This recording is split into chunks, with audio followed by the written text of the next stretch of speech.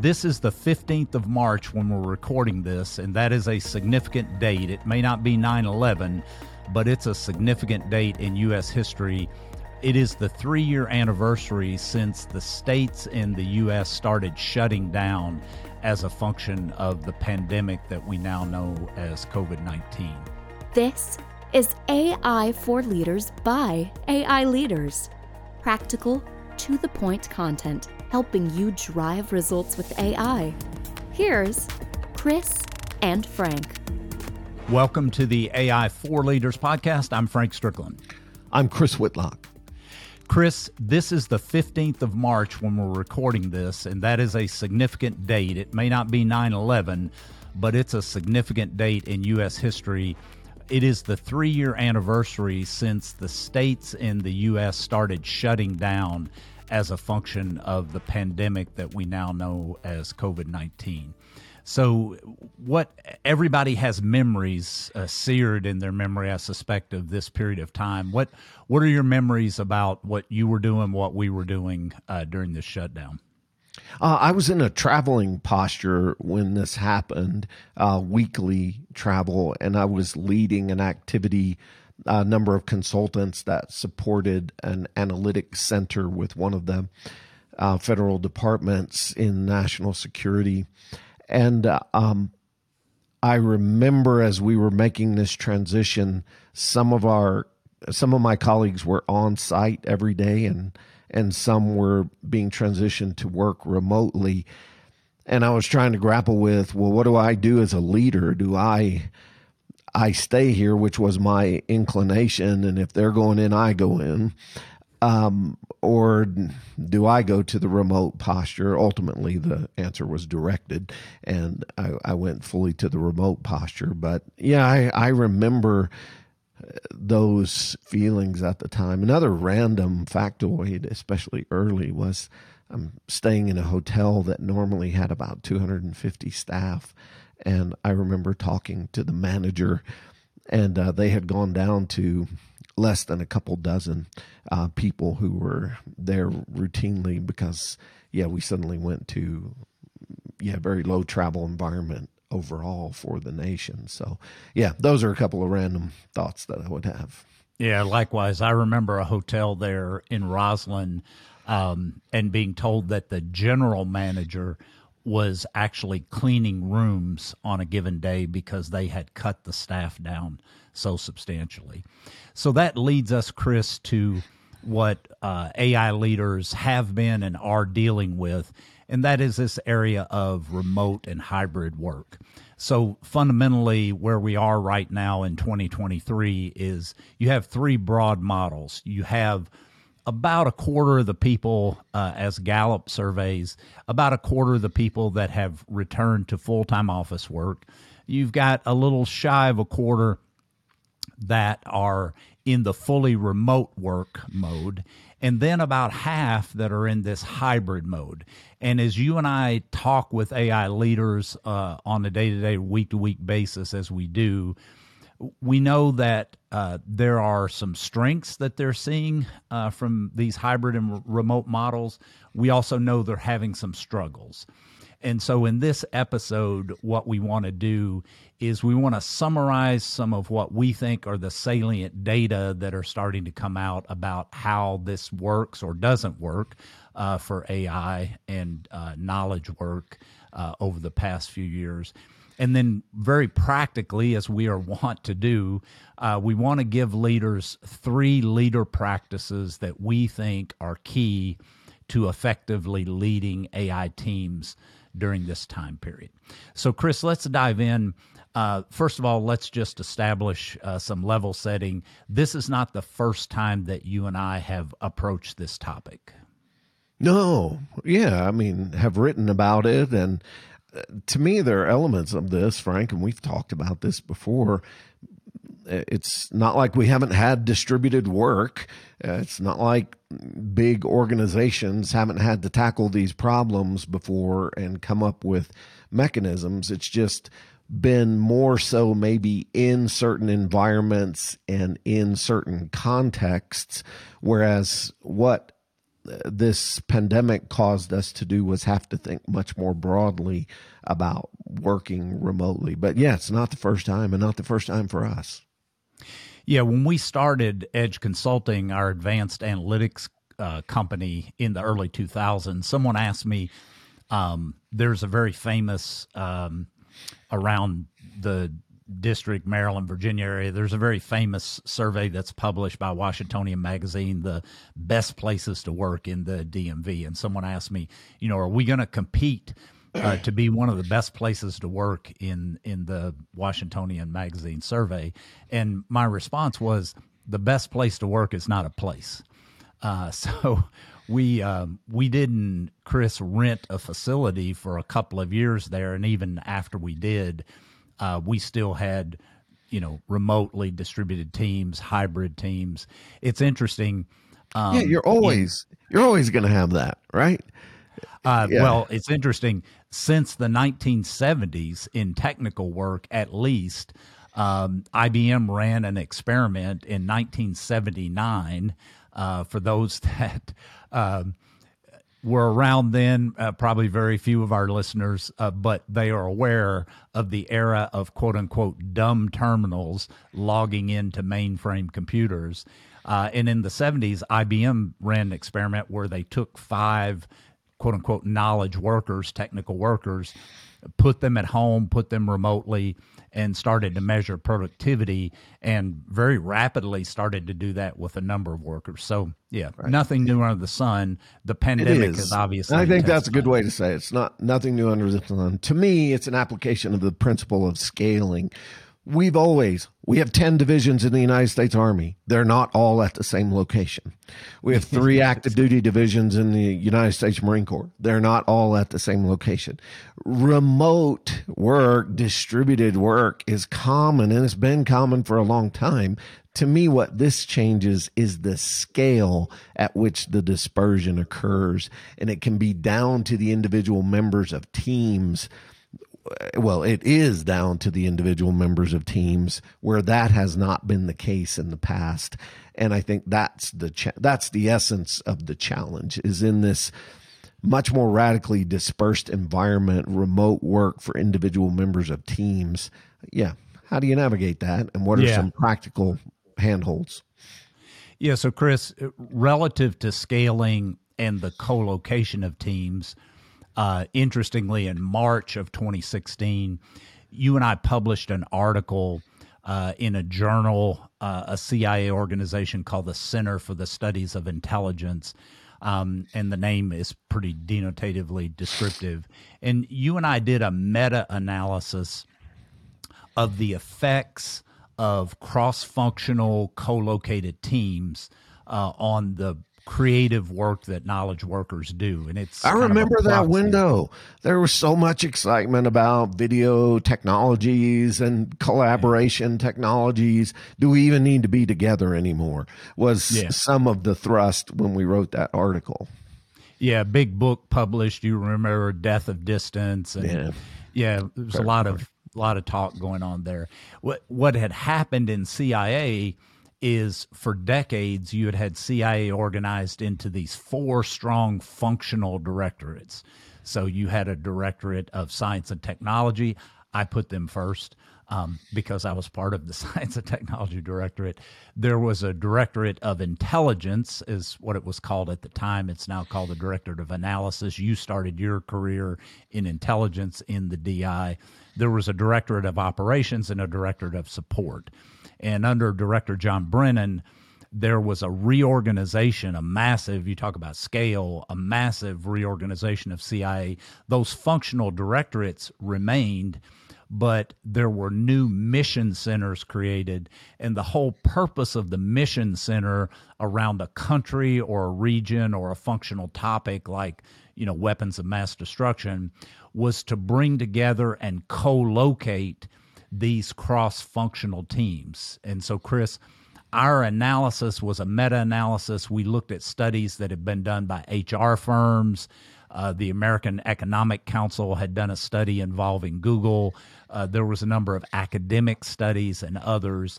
And kind of what is a highlight that we saw in that meta-analysis of the effects of location on knowledge work. Be careful about dismissing it. It matters. Proximity matters. It's a material fact. You can work remotely, you can work in a highly distributed way, but you should understand that it changes relationships. That has a consequential impact on the trust level between team members and between groups. And you've got to be purposeful about accounting for that if you are going to work in a highly dispersed posture. I remember one fact, and I forget, I think it was an MIT study, but when the distance went beyond 90 feet in an office, there was a significant reduction in the level of interaction across all channels. It's like, I'm going to instant message less with them. I'm going to email less with them. I'm going to talk to them less on the telephone. If they're beyond 90 feet, that's the kind of impact of proximity. And crap, anybody that's been in a long distance relationship can relate to that too. I mean, it's not like it shouldn't shock us. Proximity matters. And if you're going to be highly dispersed, you better account for it. You better account for it long term. You may survive, but for a period, but you better account for it long term. So, Chris, that was a fascinating meta-analysis, and there was a demonstration of effects on knowledge work for cross-functional co-located teams. We're going to come back to more recent studies, but let's just stop here for now and take a note for AI leaders that these remote and hybrid work models are here to stay. At least for the foreseeable future, the hybrid model we think is going to be dominant, and we're partially influenced by our experience and our intuition from that experience, and also by things like a Gallup survey that occurred late last year, which showed that 56% of knowledge workers, white-collar workers, are doing their work in hybrid modes. And you can see that 56% has been increasing since kind of the fourth quarter of 2020, and it's just a linear acceleration to the present. And so as we talk to companies and as we talk to leaders and we look at survey data like the Gallup survey and others that we've looked at, we think the hybrid model is probably going to be the dominant model in OPM for government workers, the Office of Personnel Management. In fiscal 2020, OPM indicated that 50% of all federal workers were eligible for some type of telework, some type of remote work. So these hybrid models, remarkable compared to when I started. That's remarkable. Yeah. So here's how we kind of net this out before we get to the leader practices. We'd offer one big conclusion, and then Chris, maybe you can offer our hypothesis. And that first big conclusion is it's too early to draw any sort of sweeping conclusions about the performance of these hybrid teams in AI. First of all, we're still fairly new. The entire economy is going through a massive set of changes, which economists don't understand. And AI is still relatively new. These work models are relatively new, even though we've had an evolution, as we noted, since the 70s. These post-pandemic, really high emphasis hybrid models are still relatively new. And so you take those combination, the model is fairly new in this context. The novelty of AI, certainly at an enterprise scale, relatively new in national security. So our conclusion would be a little too early to sort of draw any sweeping conclusions. There's still more to learn there. What hypothesis, Chris, would we offer, though? Well, I think the fundamental thinking is hybrid is a reality, and it's clear enough in these early moves that that's a model we have to account for, and offer up 3 practical areas that leaders can focus on. 2 of them are very project oriented, and how we engage in teams. And one of them is broader. It looks at I think you can think about bigger business units and groups of people, groups of teams, and how those interact. So, Chris, let's jump in then to these 3 leader practices we would suggest that need special attention in the hybrid model context. And the first one is that no one size fits all. Leaders have to design each project for the type of work that the team is doing. So can you envision types of work that would be radically different in terms of lending themselves more to maybe even fully remote work? Oh, well, yeah, of course. I mean, we all experience this all the time. Think about it. How many times, if you look at the course of your life, have you needed a service at your house, let's say a plumber or an electrician, and you get a team of 5 plumbers that show up to fix your problem? Not very often. And in the same way, there's services work that, like trade work, plumbing, electrical, carpentry, etc., you don't need a team to do the work. There's a process. There are a series of standards to follow. There's technology that workers use, and it's inherently oriented to independent work. Contact center work is that way, and a number of years ago, companies began to enable independent workers at home to handle calls and whatnot. They would work to a schedule, case evaluations for insurance companies and things of that nature. They're a wide range. And I think the crux is, do you need to work in a team to get the task done, or are the tasks independent? And so I can have independent workers deployed remotely, dispersed remotely, and be very effective. And to me, that's the difference, Frank, when we think about AI work, typical data science work. Its complexity, the nature of the creativity, the multidisciplinary elements of it. You're not an independent worker. You're not a plumber showing up to fix a problem at a home. You're working on a more complex, creative, and multidisciplinary task. Would you say, Chris, so you gave 3 criteria there: the complexity of the task, the creativity that is required in designing the approach, designing the solution, and then the multidisciplinary nature of the team.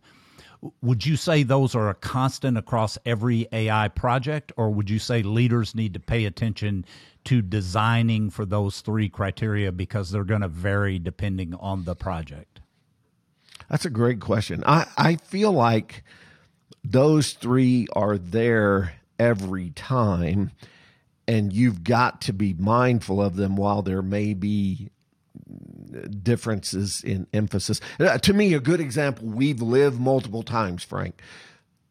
A fast path to ganking, shanking, or fouling up an AI and data science task is poor domain or mission understanding. Yes. And that is one of the elements of a multidisciplinary team is, yes, I bring experts in data science. No, they do not. You cannot assume that they understand the mission expertly. You've got to create a connection there, and that connection needs to be loaded with trust, openness. The mission experts need to work well with these people. That's kind of a given on all of these projects. While I may come to one where data science has worked in this mission space before and, they know more rather than less, it's still an area I'd be conscious of and the multidisciplinary aspect of it.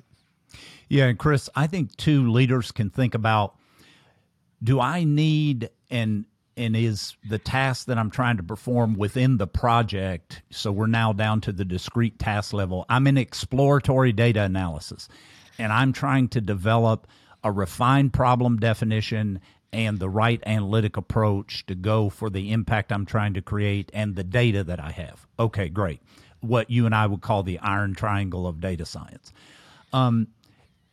Is asynchronous communication that can easily be done, through technology tools, Slack, et cetera. Does asynchronous communication lend itself to kind of sussing that out? Do I need more synchronous communication so that people, are spitballing and they're bouncing ideas and leveraging off of one another in real time? The synapses are firing. And does the synchronous communication need to be in person at times? Think about the pre-production that you and I do for a podcast episode. We've done those today. You and I have 30 years of working together.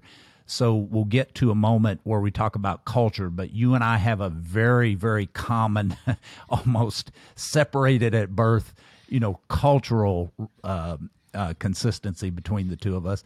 But in planning a podcast, we've used asynchronous, we've used Google Spaces to kind of begin to outline, but we got together in a synchronous mode, albeit virtually, so that, we could more quickly and more iteratively and in a more focused way be creative and refining the work we had done asynchronously. Yeah, 100%. And I would say as well, do you have a new team? Yeah, is a new team being formed for a new task? Is it an existing team, but is tackling a new problem, but they're used to working together and they're being shifted from problem A to problem B? There are different points of emphasis, that you need to think about, but I think the essence is there's not one way. There's not one style, and a leader's got to be engaged enough to assess the environment and configure appropriately. And I would simply assume with most AI work, we have a pretty passionate issue anyway. You need to watch for single people, solo practitioners, solo Sammy working on a problem, as smart as they can create a bad outcome. And this is inherently plays to team-oriented work and integrating multiple voices, multiple perspectives. And as a leader, you've got to account for that then with these other factors. Yeah, Chris, probably the most interesting study that we have found in prepping for this episode was done by a group of Microsoft people in late 21. They took 61,000 Microsoft employees, actually 61,000. Yeah, 182, but over 61K Microsoft employees. They took multi-channel communications. So they took email, they took text, they took video, they took phone, they took data on the number of hours they were working per week. They had a rich data set. And this team published a peer-reviewed article in the Nature journal. We'll put links to all of these articles that we're referencing, studies. We'll put those links That's below. an important one. Yeah. And let me just read the quote, and I think people will hear resonance with, Chris, the article we wrote, the meta-analysis in 2016, about the caution of kind of thinking that hybrid and remote can address all of the creative tasks that would occur among AI teams. So let me just quick quote. Our results show that firm-wide remote work caused the collaboration network of workers to become more static and siloed, with fewer bridges between the disparate parts. Furthermore, there was a static decrease. And siloed. I'm just pause you for a minute. Those are not two words that I would love to hear if my emphasis is creativity and innovation, et cetera. I now have a more static and siloed organization. But fact, please keep going. Yeah, well, just to double down here, and I'll try to say this in a way that doesn't get us into too much trouble, but there are leaders at times that want to put up big walls and big moats around their team, and they keep their team in and they keep everybody else out. Actually, I'll just say it bluntly: you're effing stupid. Stop that. You want, and if you're a government buyer and you're buying teams from industry, you want rich collaboration and interaction among those teams. That's where knowledge development and creative problem solving and development of people are going to occur. So, yeah, this was a negative impact. And they finished then saying, furthermore, there was a decrease in synchronous communication and an increase in asynchronous communication. So synchronous communication decreased and asynchronous increased. You would expect that. That's intuitive. Together, though, these two effects make it harder for employees to acquire and share new information across the network. So we put that out there to kind of summarize this first leader practice, which is you've got to design hybrid gatherings with the type of work, the type of project, and the phase of project in mind. And that's going to vary from project to project. So you're going to have to do this pretty deliberately for each project. We would suggest you kind of have a playbook, and you've got to teach that playbook to your leaders if you're a senior AI leader, and you've got to have your project leaders kind of applying this playbook so that you are designing for the project type and the phase of the project so that you're leveraging the right asynchronous, synchronous, the right in-person, virtual. It's, as we said, it's not a one-size-fits-all. I think the second big thing that really matters, Frank, for leaders and those stepping up is the more you're in this hybrid posture and the more you are accounting for remote workers, you have really got to put your feet squarely down with respect to process and related structured support. It's important, it's critical to build in checks and interactions so that you're ensuring people are not working too much alone. And to me, the challenge with that is pretty plain. I have a bounded set of knowledge. I, Chris Whitlock, have a bounded set of knowledge. I have a bounded set of experiences. And I, Chris Whitlock, at 25, even more so, have bounded knowledge and experience. Well, I don't want the team to delegate crucial aspects of problem solving to one person with bounded knowledge and bounded experience and bounded skill. You want to make sure that people are interacting to get the best thinking on the table, the best approaches, and to catch errors. And structured process, structured approaches are really important for the team. If you treat each week as a new week and we're going to kind of freehand our way through the execution of this, I think you're asking for problems. You need a guide as a leader to what you expect to see. You need to communicate that to all the team members so that they're in alignment and working to standard. And while you can modify and flex somewhat on a standard, if you don't have one, you're just making it up based on what feels good, and you're opening the door to problems. Yeah, we want creativity, AI leaders, you listeners, you want creativity happening in your teams, but you want the creativity in the content, not in the process and the standards that are used in executing that process. And I'm smart. I'll figure it out. I don't need a process. Yeah, right. And you get that, right? You're dealing with human beings. Some of those human beings are literally Mensa quality smart. Some of them are literally polymaths. I'm thinking about some specific names and faces right now. And they don't necessarily covet having other people looking at their work. Right? I mean, that's the blunt reality is you go into a hybrid or a remote posture, you've got a variety of personalities. Some of them are very bright. They're MacGyverish, and they don't necessarily relish the fact of having their work reviewed, having to go around on their work. They want to sit in their environment and problem solve and code. And while you have to applaud their smarts, that's not a great path for the team. It's not good team behavior, and it's not what you want as a leader for the team. You want interaction, and you better program it, you better structure it, and you better structure reviews or you raise the risk. So, Chris, I want to ask you about, you made reference to structured support. I want to ask you to elaborate on that, but before you do, so we have a project life cycle, we have a process that we publish in the book and that we also teach about in our courses.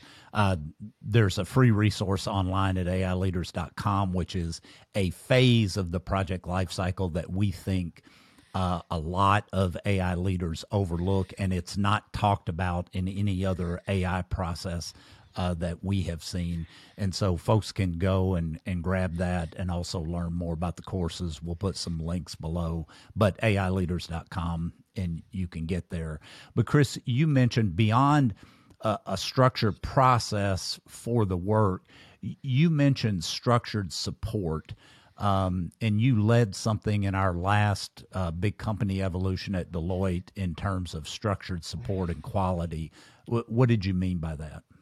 Well, I think there are a couple of forms that can take. And people who've worked in big development environments, I think one manifestation of structured support is using big capabilities, for example, like Microsoft Teams, which enable and open pathways for collaboration, which when you marry with processes like Agile and the ceremonies and sessions that happen with Agile, you get a lot of structure around that. You get the enablement of software, you get the guardrails of a process like Agile in a development environment. How do you do something similar? Another approach to this is ensuring, and it's more of a big organizational play, do you have experts who can look at what is going on? I've gone around this past week with programmers who are worried that ChatGPT is going to replace them, that they're not going to be needed. I don't believe that at all. And you can imagine it this way. I have a capability that outputs Russian language text. How are you as a human going to review that Russian language text and know that it is accurate and on point? Unless you speak Russian and unless you read Russian well. It's the same problem to me in data science. And you've got to ensure that in your team, you've got that kind of support.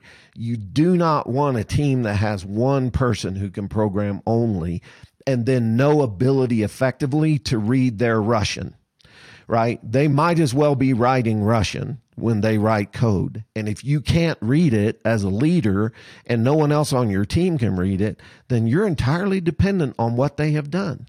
And as smart as they may have made mistakes because we're humans and we make mistakes all the time. And that's what you got to rig in when I say, when I would advocate for support in processes, structure, software, and then other elements that you can draw on.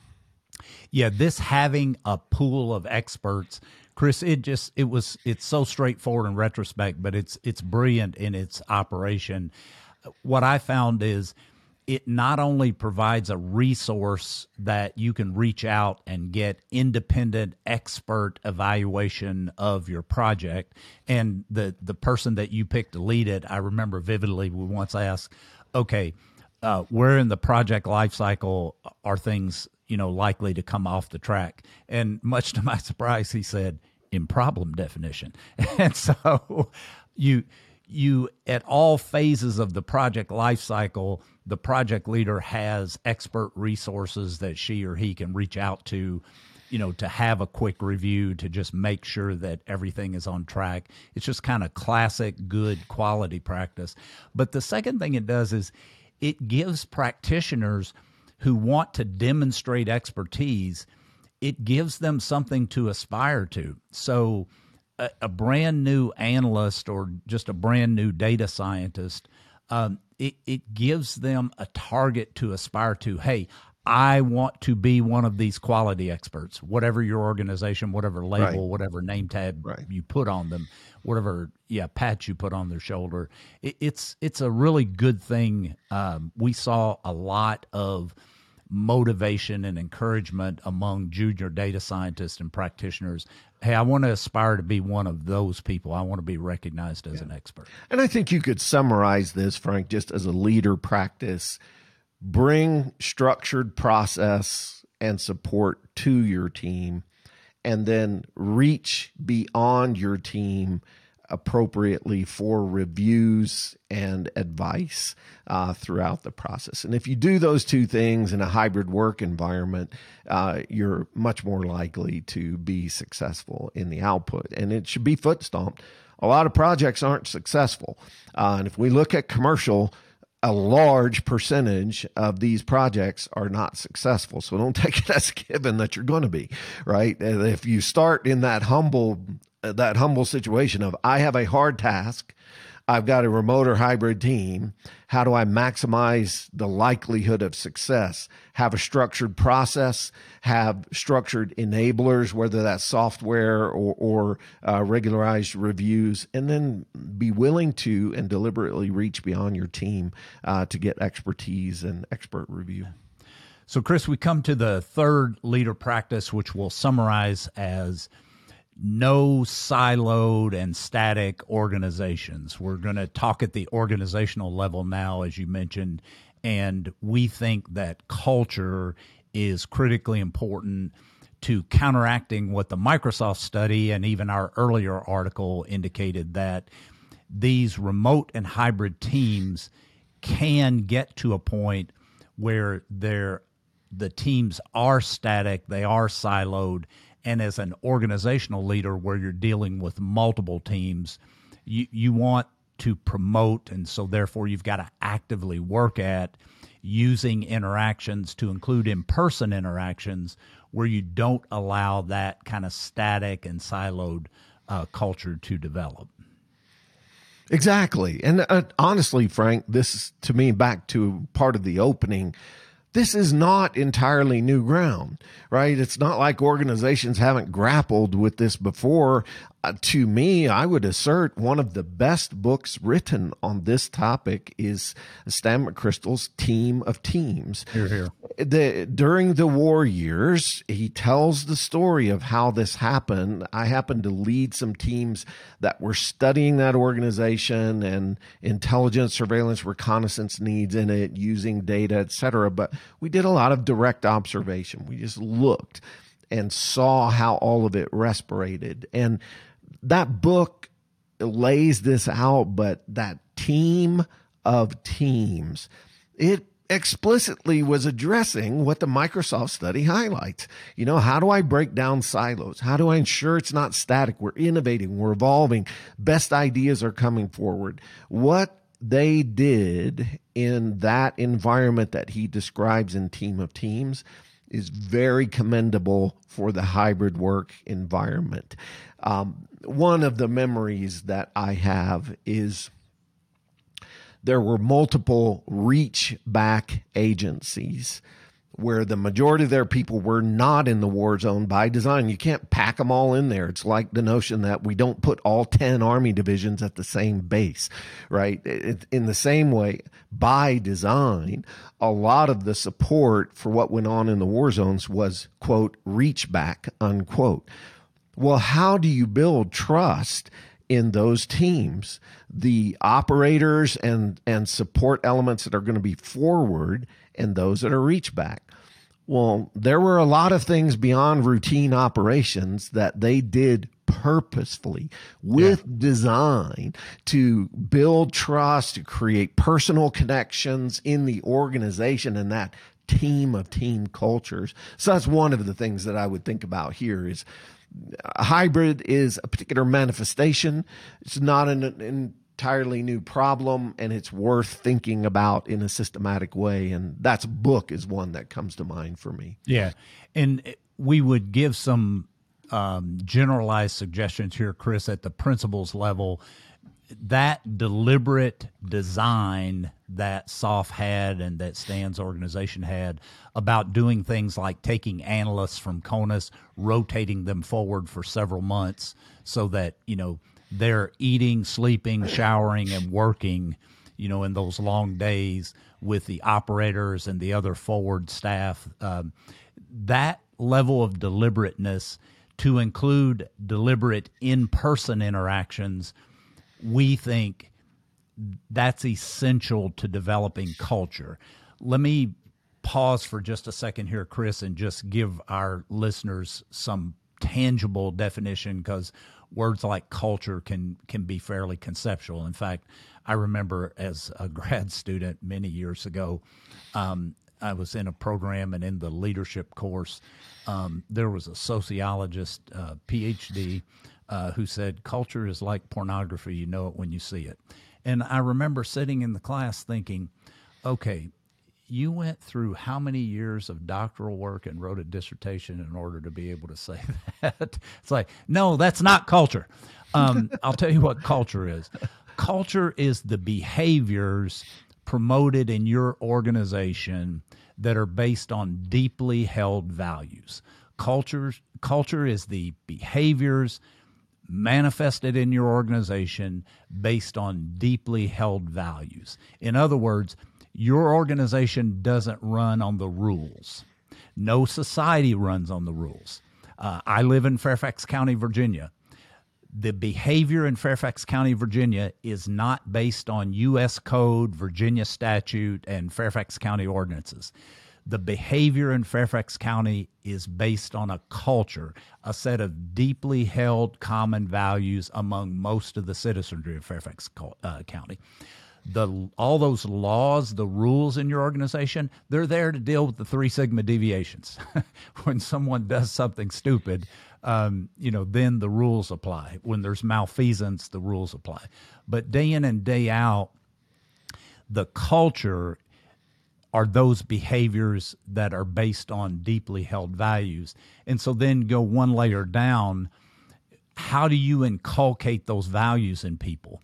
And SOF, again, was a good illustration of that. And it's a lot closer to the deck plate. That analogy rings with me on the laws, Frank. But when you get in a particular organization, we've been in some big ones, and then we've supported virtually all of the defense intelligence agencies.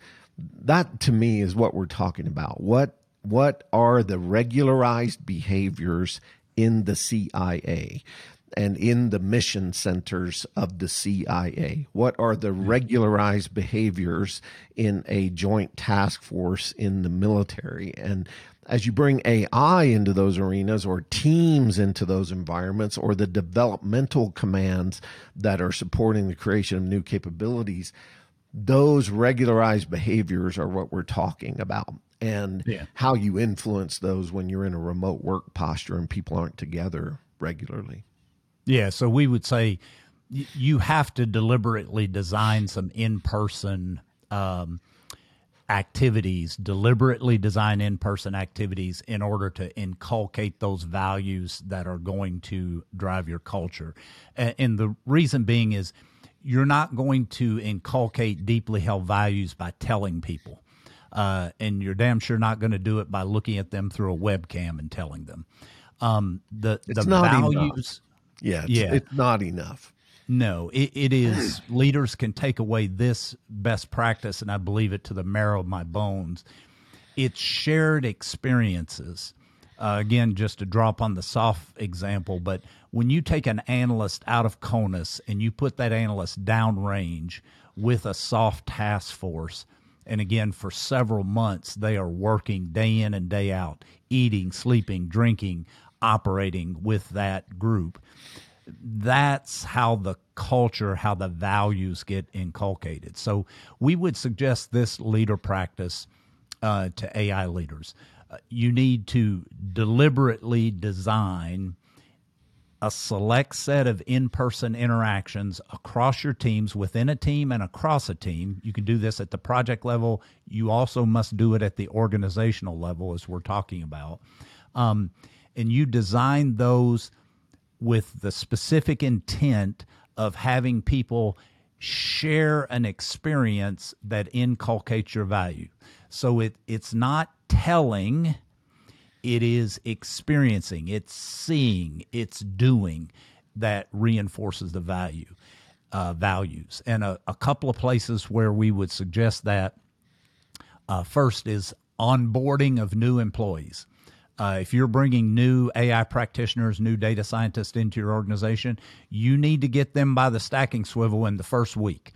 And you need to do an experience with them in person with other people in your organization that helps inculcate the values. Yeah, to me, Frank, I just one of the experiences on that note that hits me hard is I was running an activity that had a lot of people who knew one another very well, working in a number of related but independent teams. When we went into a heavy remote posture, we also added a number of new people. Well, the culture that we had previously included a lot of events and interactions, including informal interactions. Hey, let's go to lunch. Let's grab lunch in the cafeteria. All that went away, right? All of that went away. There were no coffee chats. There were no informal, hey, can we meet early and grab breakfast together? I want to talk about X, Y. All of that is gone. And the new people, it was hard for them. There were people who transitioned into that broader environment who were coming from elsewhere in our big organization, but they were new to this team. It was hard for them. And you just cannot assume with new players to a team in a hybrid environment where you may not be seeing them a lot, that's going to seamlessly work. You got to be proactive, to me, is the message. Yeah. So the second and last area, we said onboarding of new personnel, Chris. That was a great illustration. We would also suggest, and we've used this again going back to the early 2000s, that regularized training can be a great way to inculcate your values. Again, you're not just telling people, you're getting them together and going through a training exercise, but that training exercise is being used to help instantiate, drive deep down in their souls, one or more of your values. So 3 leader practices that are especially important, we think, in AI teams and organizations being successful in this hybrid and more remote work environment. No one size fits all. You've got to design each project team for the project type, and you've got to be mindful of the phases in the project life cycle. No freelancing. It's important always, but it's essential, as Chris noted, in a hybrid work environment. You have got to have a structured process that you're using across your teams. You have to have standards. You have to train that. You have to inspect it, quote unquote. You have to, as a leader, lead it. You've got to evaluate it and have structured resources that the teams can pull on. And then no static and siloed organization. You've got to design some in-person interactions that are designed to build trust, build relationships, build collaboration, build culture across your organization. So like all of our episodes, we hope this has had practical value to you as an AI leader as you're working in this hybrid and leading in this hybrid remote environment. It's probably here to stay for a while. This is what we do. Probably. Yeah. So again, we'll put links below to include links to some of our resources. We appreciate you consuming this content. Hope it's of practical value. We covet your feedback to include feedback on other topics that you would want to see us cover in this podcast. If you would, critically important, subscribe to the YouTube channel. If you're taking this in on Apple, Spotify, rate and review. It really helps to get the word out across the national security enterprise. We think there's an imperative for AI leadership in national security. We think we have to move faster at scale. And so by you doing those things, you can really help to get the word out. So until next time, we appreciate you. Indeed.